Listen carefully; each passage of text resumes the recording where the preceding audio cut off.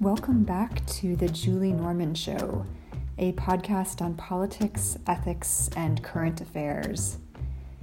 In light of the ongoing protests and demonstrations for police reform and racial equality, I'm doing another special episode this week featuring Dr. Esmery Miller.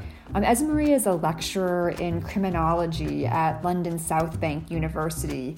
And she's been looking at issues of race, justice, and policing for over 15 years, really with a focus on young people. She looks at institutional policies around urban youth gangs, historical narratives on youth justice reform, policing surveillance in schools, the role of race and gender in punishment, and a lot of other really important issues as well. She has a forthcoming book on the role of race in youth justice, and she focuses specifically on the UK and Canada, and I thought that was really interesting, and I wanted to speak with her partly about how and why movements like Black Lives Matter extend beyond the US borders and are present in other places as well. I also wanted to hear from Esmery about how she and other researchers in her field have really been working for years to change the narrative on racialized youth through their research. As Esmery says, the historical discourse around young people of color was long centered around an assumed deviance or reluctance, and she says, that narrative has really carried through to today. And as she puts it, the present is still really tethered to the past, but maybe by engaging with that history and understanding it, we might be able to challenge and change that narrative. So when Esmery first started this work, she was told by her supervisors that her research was sound, but perhaps a little too radical. Now that the idea of systemic racism has become more mainstream, I wanted to hear from Esmery on how and why she thinks our social understandings and norms shift and how she sees this present moment. Our conversation gets slightly academic at times, but there's a lot of great stuff here, and I hope you learn as much as I did. So now here is my conversation with Dr. Esmery Miller. All right, so Esmery Miller, welcome to the podcast. Thank you very much for having me. It's a pleasure to be here.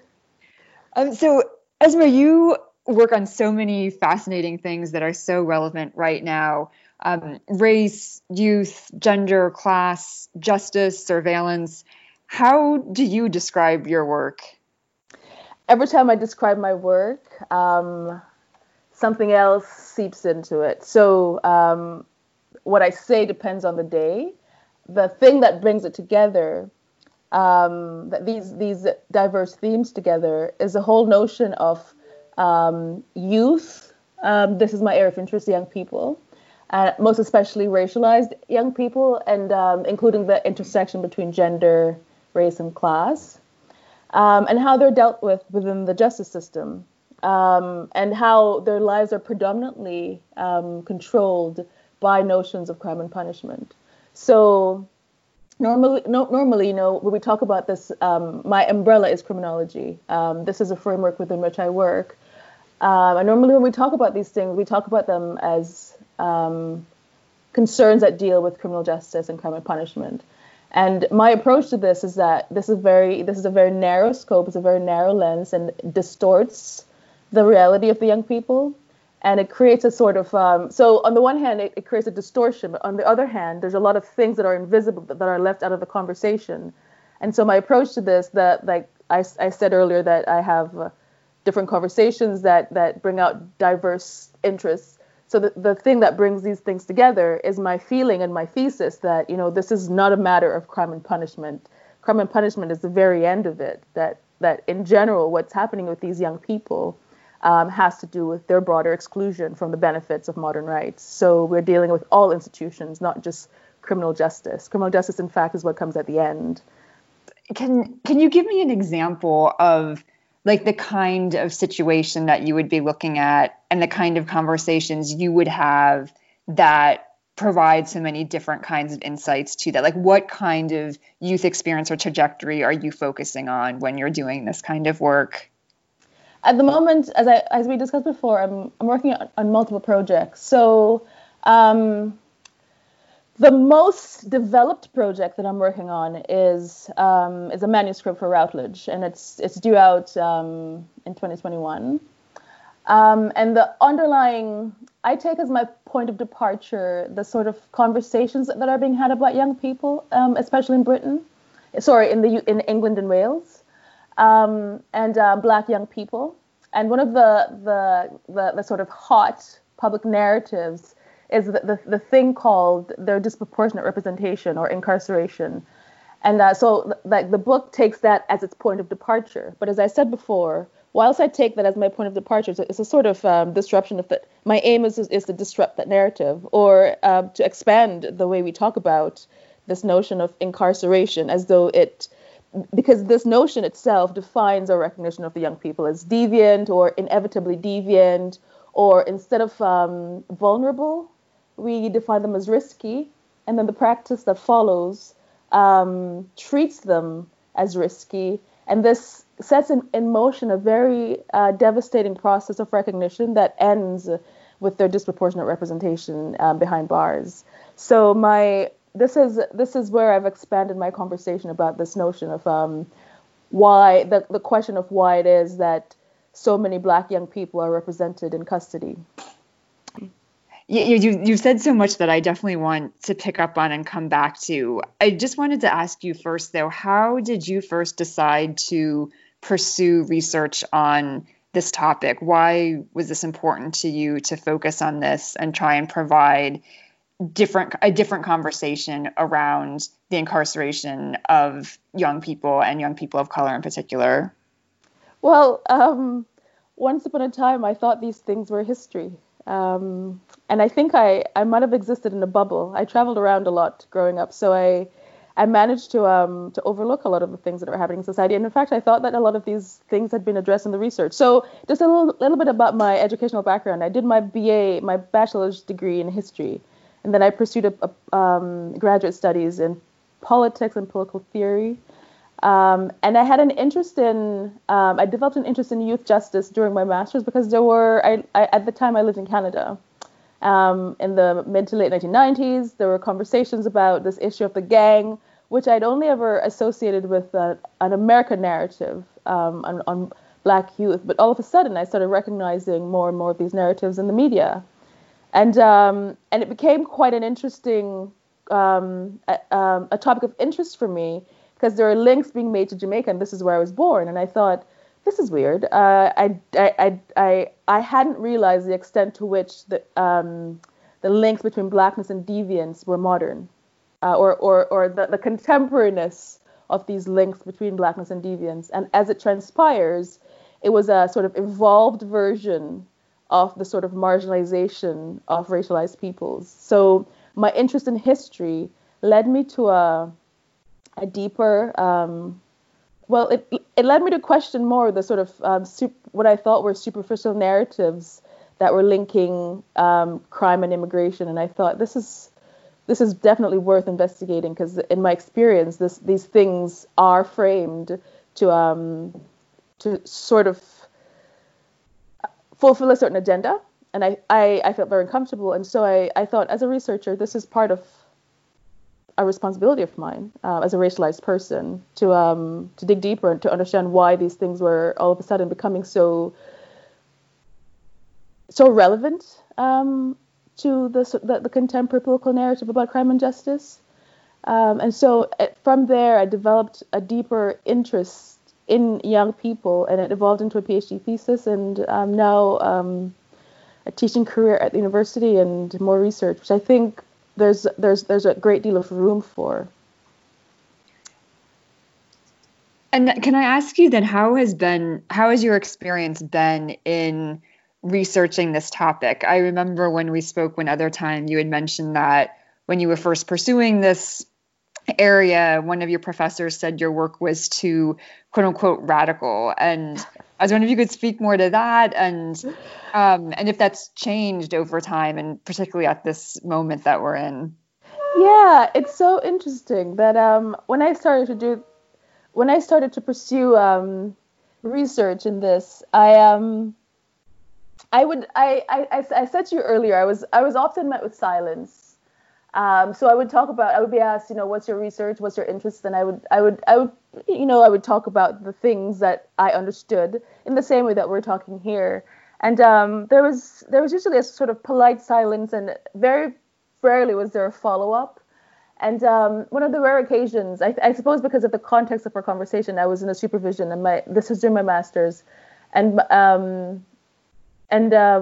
my professor said, your ideas aren't wrong, but they're so strong. They're very, very radical. And I thought, I'm radical? I'm so tame.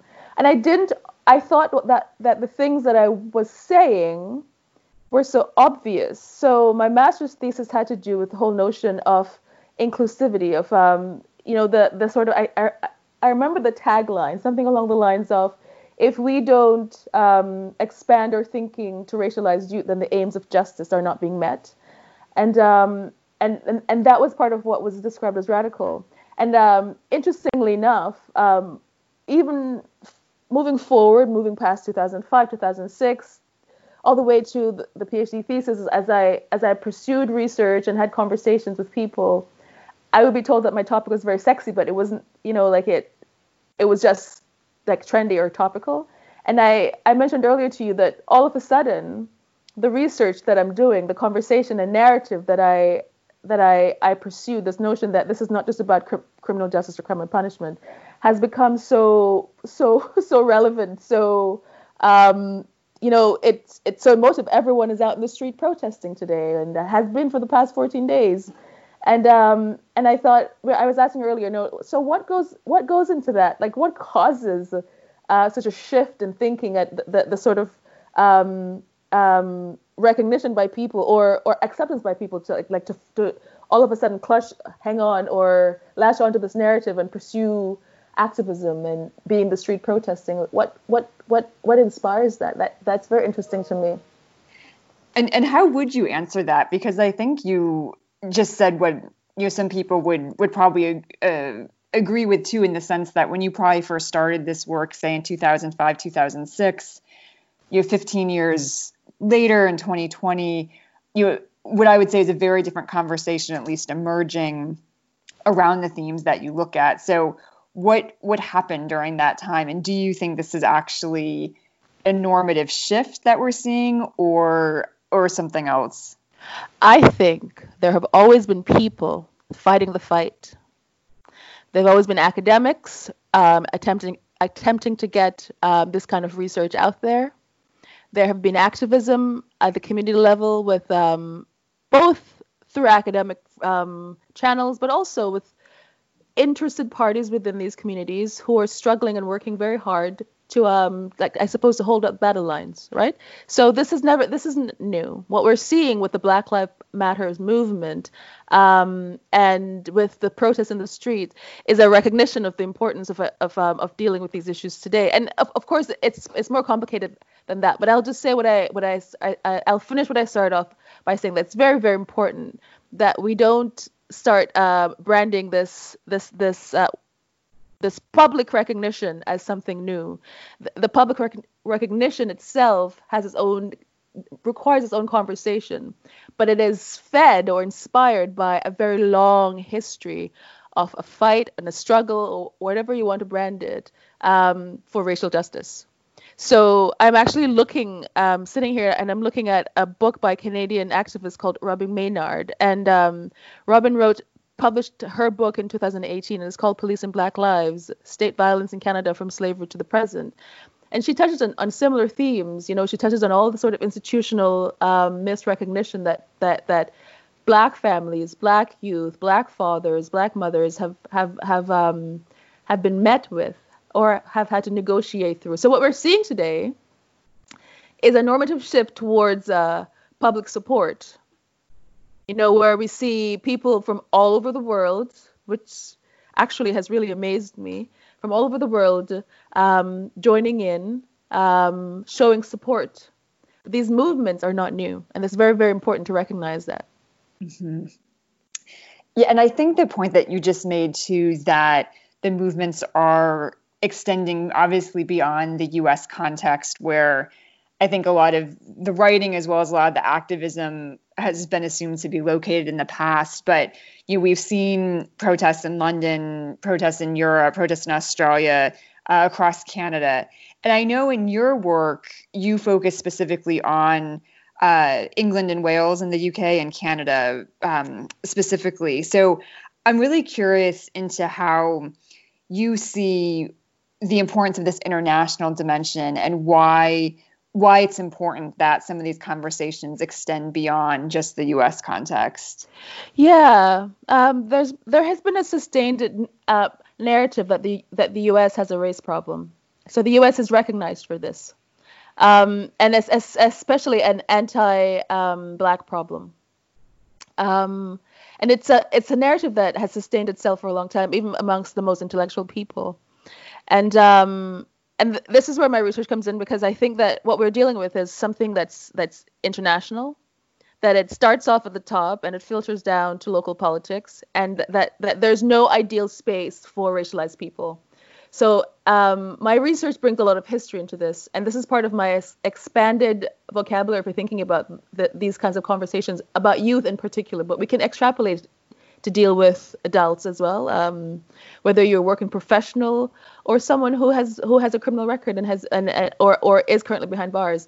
So to answer the actual point about the global dimension of this, the point here is that we have sustained a narrative, or a narrative has been sustained, that this is an American problem, but my work shows me otherwise, that this is quite historic, but it's also quite global. So my research which includes the context specifically of England. I said England and Wales, but I'm speaking specifically of England and Canada, shows me a very historic dimension that has been erased, because my theory of this is that the gatekeeping process has allowed that history to fall into some sort of obscurity. So very little has been published in the mainstream about this, and so there's a focus on, say, the 1970s, 1980s onwards, but there's no real look backwards to see the continuity of exclusion that has fed into the contemporary issues with law enforcement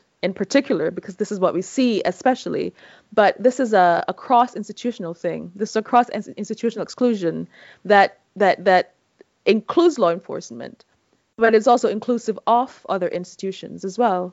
So we see in the UK notions of a Black, Asian, minority ethnic attainment gap at the university level. Within education, say. We hear, especially during this crisis, the COVID pandemic, we hear that there's a disproportionate representation of fatalities or victims belongs to the BAME community. We know, for instance, that BAME people are overrepresented in care, and we know that they're overrepresented in school exclusions, in all the deficit areas. So the question is, how can this possibly be solely an American problem? And in Robin's book, Policing Black Lives, she talks about this similar reflection in the Canadian institutions, and her research intersects with mine in the sense that I did some research in Canada as well into community organizations that support Black young people who are excluded from institutions or institutional opportunities. And one of the things I come across is that, young Black people are people. They are doing the same things that all young people do. They want to get jobs. They want to pursue an education. They're thinking about their future. But when they try to do this, because of the misrecognition within society, they have a harder struggle. So they have a struggle finding part-time jobs, for instance. Their families have a hard time finding better housing. They have a hard time simply moving from one community to the other. So, we're not just talking about crime and justice, and we're certainly not just talking about the U.S. as a problem. And I think you do a really great job in your work of highlighting how some of the current challenges that you just mentioned are very much linked to history. And you have a really nice line in your forthcoming book that the present remains steadfastly tethered to the past. And I was wondering if you could say more about that and what parts of history, what episodes in history you are trying to shine a spotlight on that is so affecting things now for young people. Yeah, it's so interesting. When I talked to my brother about this, he said, "Will you go back to slavery?" And I said, "Well, we can't ignore slavery, but the thing is, there are multiple layers to explore with this work. So we have to be, I have to be reasonable, and I have to mark out a timeline. So my focus is with the promise of early modern expansion of rights. So we're talking about the 20th century, where institutions were originated to support a sort of more humanist, a more egalitarian approach, or sorry, I'll change my vocabulary. I'll say a more democratizing approach to social life. So institutions were inaugurated to support a progressive way that was based on notions of rationality and proportionality. So in that people were treated as people, and they were not simply treated, given a hierarchy of treatment based on who they were born to, or their class, their gender, etc. Right? So we see at this point, I chose this point because it was a beginning of better things for everybody. So there was a promise of expansion of thinking of treatment, where we were all invited into a social partnership. Yeah. And what kind? Oh, sorry. I don't know. Go on. I was just going to interrupt just very briefly. What kinds of institutions would be an example, like in this early 20th century period? Well, institutions in general. Now, that being said, I must say, so we're talking about education. We saw frameworks like youth justice. We saw a sort of healthcare, social work. Now, if you talk to a Foucauldian or a Marxist, they would give you a sort of curt interpretation of what these meant. And this is partially my effort, because part of what I talk about in the book is that we have a modern promise, and we must never forget that the modern promise is problematic for everyone. That it was a promise that in principle and practice were quite distinct. So the promise was great as ideal, and the practice was not as ideal. But when you look at the experiences of racialized people amongst all this non-ideal application of these promises, that they are always at the bottom. And so my conversation around this is the notion that we have an idea that we have a system that is based on proportionality, but the reality is that the system is really based on interests. So it's not in the interests of society to support full racial equality, at least not wholly, not fully. It's done in part. It's done in terms of tokenism, but it's not a democratizing process. It's a system that gives and takes as it pleases. We see this also with gender. So yes, I'll leave that there for now. Yeah, and so I guess what I hear you saying is kind of at that early 20th century time period in particular, that is when we did see a lot of what we're seeing as like kind of good for society things emerging, whether it was more widespread primary education, at least in places like Canada and the US, or Canada and the UK by the mid 20th century, healthcare. But within these, there was still racialization, there was still discrimination in terms of gender and other elements, even in these things that otherwise had this more like kind of do good veneer to them. Is that somewhat accurate? Yeah, I said something in one of my chapters. I talk about the fact that the understanding that that what racialized people experience was an especially adverse positioning amongst already adverse positionings, if that makes sense. So that if juxtaposed to say the white working class youth, who are also the focus or the target of these institutional new norms that we're developing, especially around justice in general, notions of which at the time, at the beginning of the 20th century, meant rehabilitation, care, socialization, education, et cetera, in principle at least. What we see is a system that that co-opted youth to support some sort of broader ideal, and their experiences in these systems, youth in general, was quite adverse. The literature bears this out. But within that system of adversities, you have the experiences of racialized people or young people, which were especially adverse. And this is based on my my research into the archives and the narratives that I uncovered in, say, for instance, the social research from, for instance, the settlements, these organizations that dealt with social issues in the UK. And what were some of the stories that you found or unearthed in the archives? There's some interesting ones, Julie. I let you in for the book for that one. But it's just it's a confirmation for the narratives that we see today, that we attribute to contemporary thinking. Let me just say that they're quite historic. So, for instance, a population of racialized mixed race youth living in the port towns like Liverpool, some of the conversations about these young people was that, unlike the white working class youth, they were hopeless. Their families were beyond redemption. They were beyond redemption. And the conversations about what to do with them. Do we send them back? But send them back where? They're born in Britain. Their parents were British subjects, though half of their parentage would have come from another part of the British Empire. So these two narratives, especially the narrative about them being hopeless, so beyond redemption, and the other narrative about what to do with them. Do we find a way to repatriate them to some land outside of our own domain?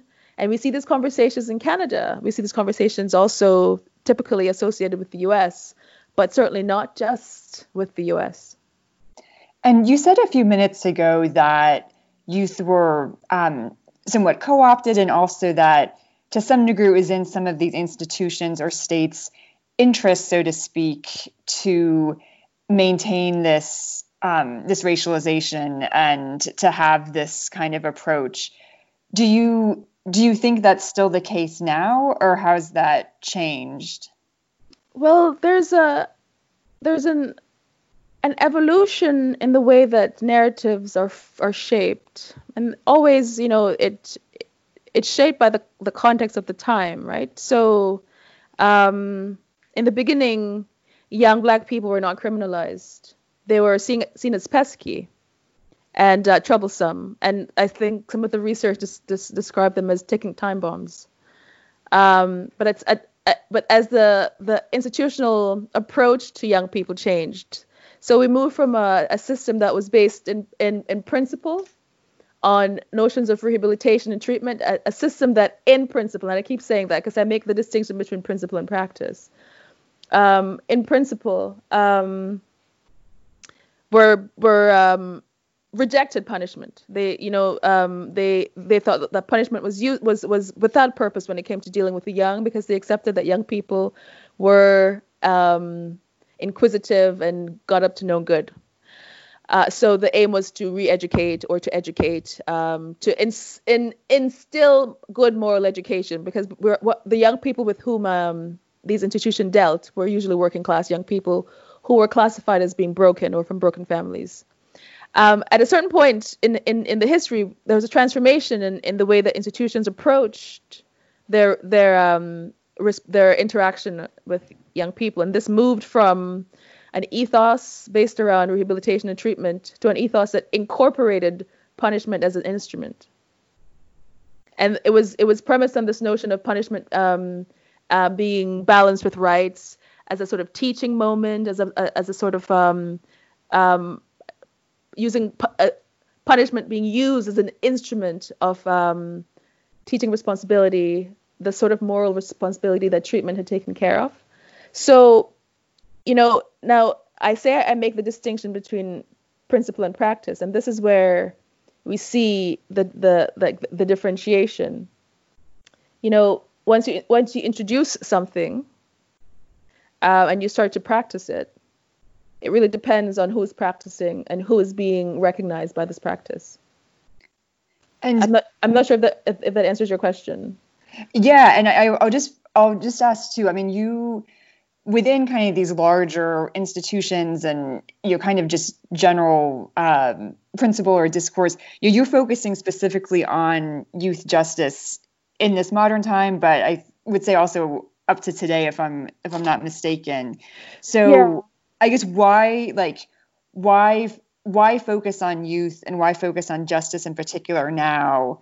And how do you see that principle practice playing out more kind of present day? Well, let's start with the part about justice. Justice is everything. We all want justice. Justice is about the good life. It's about our invitation to participate as partners, as citizens. It's about, what the social contract is about, isn't it? And my area of interest is, it's always just been young people.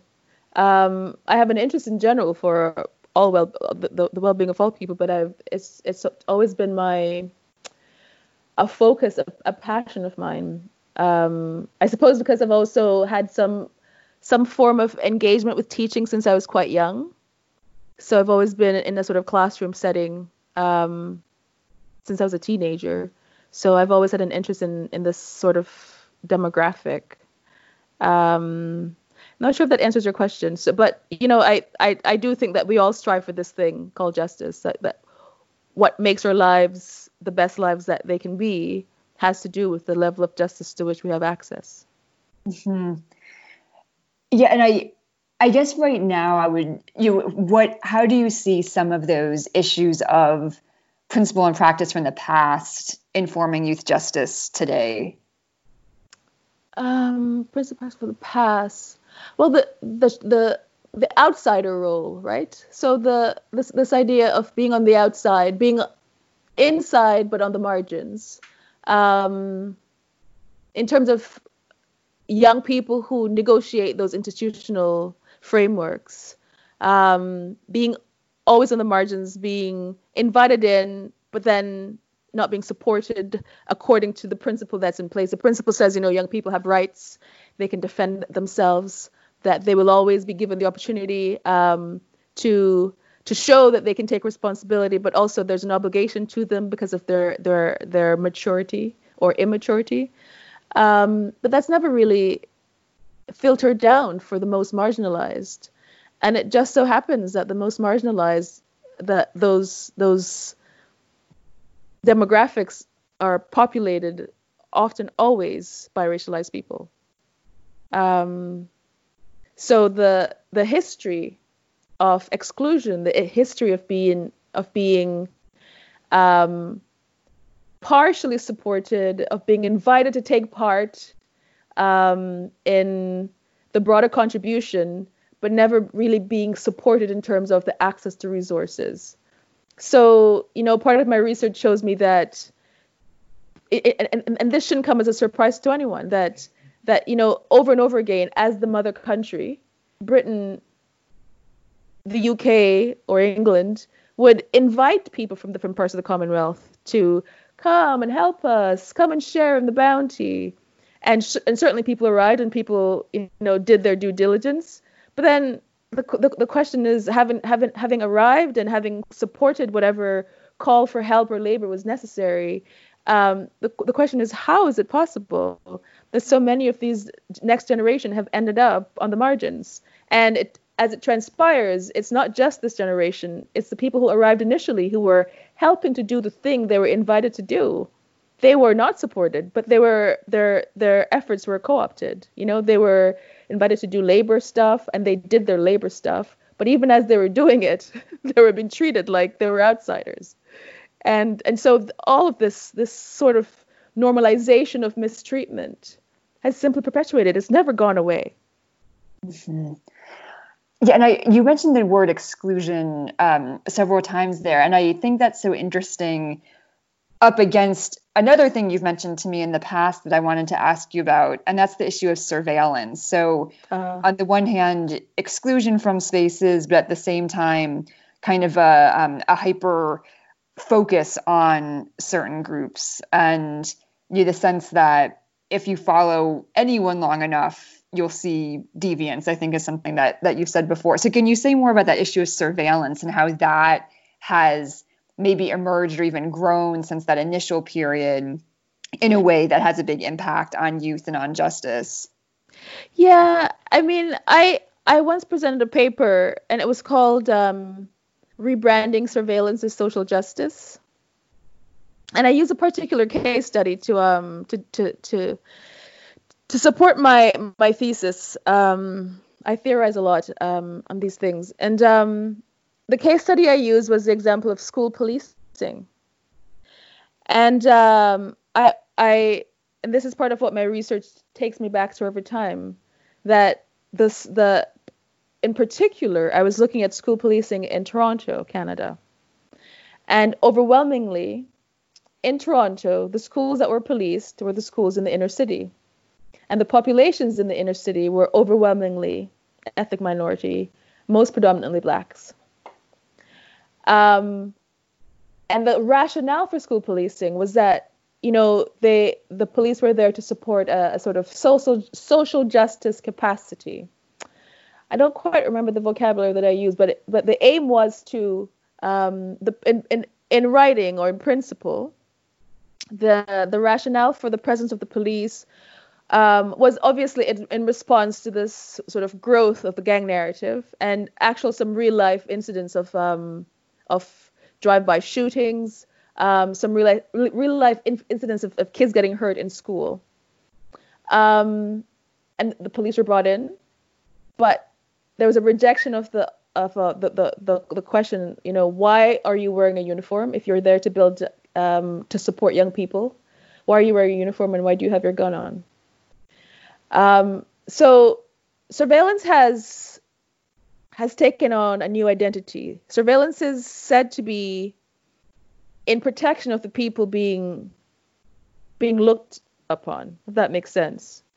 But when I talk to my students, I usually draw a distinction between the kind of look that you get if you're in an inner city community versus the kind of gaze that you get if you live in an upper class community. So I juxtapose, for instance, surveillance of the inner city to the patrol or the protection of suburban neighborhoods, where you have in the suburbs, you might have a police patrol or a security patrol that drives through every hour, and then they never stop kids in the street and strip them down and have them lay spread eagle on a car or on the pavement.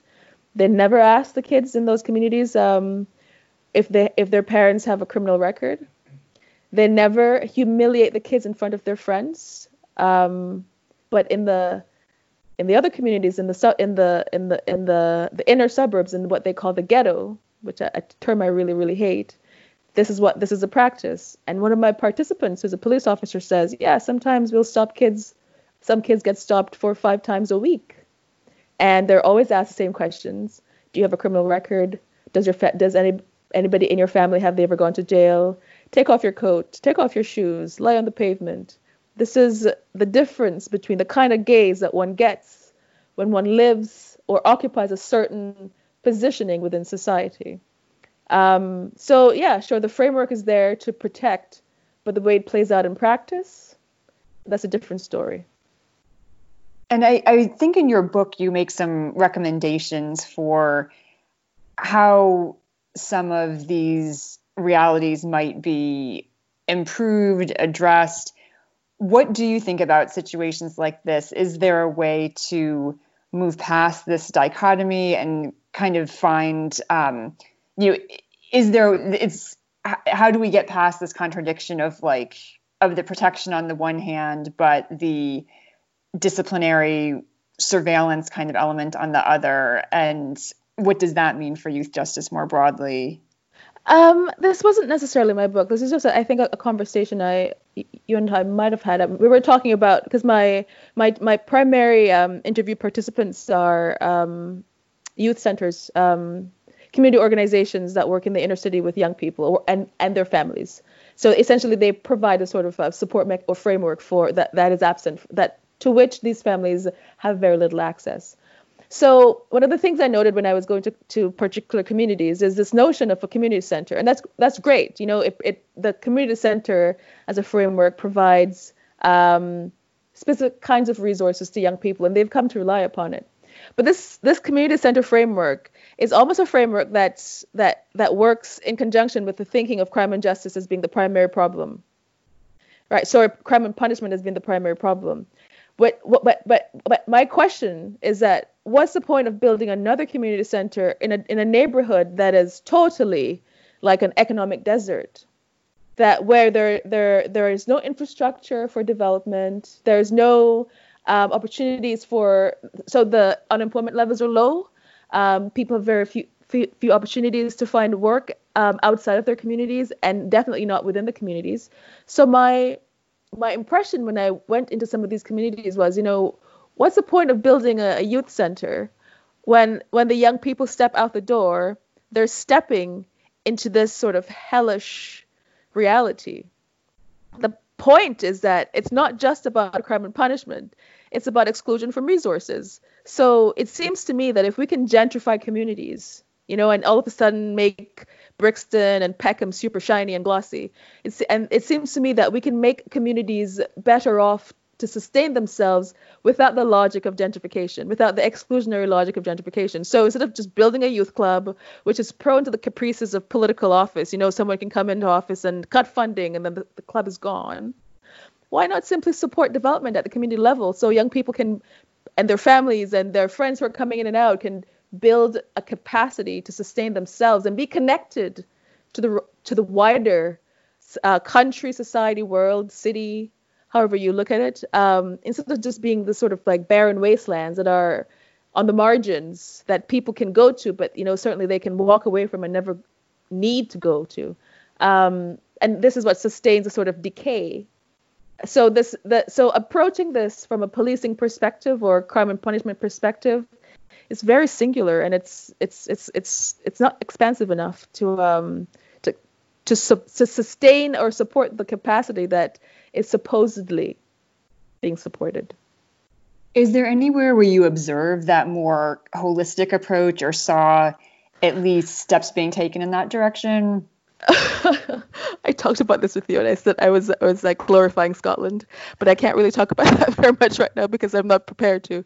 But there are some contexts where I'm familiar with Northern Ireland, for instance, as well. You and I both are, and where there's political will, there's a way. And I think the absence of a will in England, in particular, just as a jurisdiction in the UK, as one of the 4 jurisdictions in the UK, England seems to have the least political will to build capacity at the community level. And I will leave it at that for now. Perhaps when the book is wrapped up, I can speak more proficiently about it. But yeah. I'll just ask you, is there anything on which your thinking has changed since you started doing research on this topic? Something that maybe you believed when you first started that you think differently about now? God, a lot of things have changed in my thinking. I was so naive. I still am. I don't know. This is something that I would have to reflect on. I do think that there's room for change, and there's a possibility of change, but I'm at once optimistic and extremely in a moment of insecurity. But I do feel, especially looking on what's happening with the protests, I was really quite surprised by the level of voices in the streets, the level of the voices in the streets, and the sort of the insistence of these voices and the persistence, because initially when the protest started, the chaos, it almost led to the impression that this was going to fizzle out because it was going to be contained, because it was clearly the protesters are up to no good. But I'm looking with interest at the fact that this furor, this sort of chaotic element has settled, and that what you see, actually, the bad guys are the institutional actors who just don't seem to get it. That you can't you can't respond to protests against police brutality by being brutal. It just confirms what the protesters are out there for. So in this sense, I'm trying to overcome this feeling of it's insecurity. I'm sure there are better terms for it. I can't think of one right now, but if you know what I mean. So if there was ever a thing I thought might happen, that is happening, or it's this, I'm looking with interest. Ask me again in another month. We'll see. I will do that.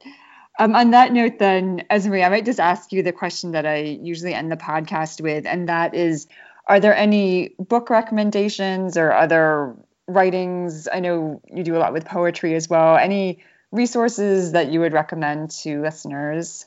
Yes. So I've been reading two people who I really, I think are very interesting reads. One's a Canadian activist called Robin Maynard, and her piece of work is called Policing Black Lives, State Violence in Canada from Slavery to Present. There's also my new discovery. Let's see. Her name is Eve Ewing. And Eve Ewing is a sociologist in the US. She's quite young, and she's written 3 books. One of them is called Ghosts in the Schoolyard, Racism and School Closings in Chicago's South Side. And she's also a poet, actually. And so the thing that interests me about Eve is that she's also looking into institutions, and she's looking into how institutions inform or either undermine or potentially, support, can potentially support agency, but, for the Black community, especially for her particular demographic that she's researching, how institutions like educational institutions, which are so important to modern society, are being erased from this landscape, which means that a key opportunity has been removed from the grasp of the people who live within these communities. So they'd have to go far, far, far out in order to access these resources that are supposed to be available to tax-paying people. So Eve Ewing and Robin Maynard. Awesome. Then I'll link to those in the notes too. And if listeners are interested in finding out more about your forthcoming book, is there a way that they can get more information or follow you? For now, I would say everything is mum. My book is being submitted at the end of the year, but it's basically wrapped. So follow me on Twitter at Esmery M, and you'll be updated there. Amazing. Esmery, thank you so much for your time today. Thanks so much for the great conversation, as always. Thanks for having me, Julie. You're lovely. Okay. All right, talk soon. Bye. Thank you once again to Dr. Esmery Miller. You've been listening to The Julie Norman Show. If you like the episode, please subscribe, tell your friends about the show, give us a rating on iTunes or wherever you get your podcasts. Stay well, everyone, and please join us next time.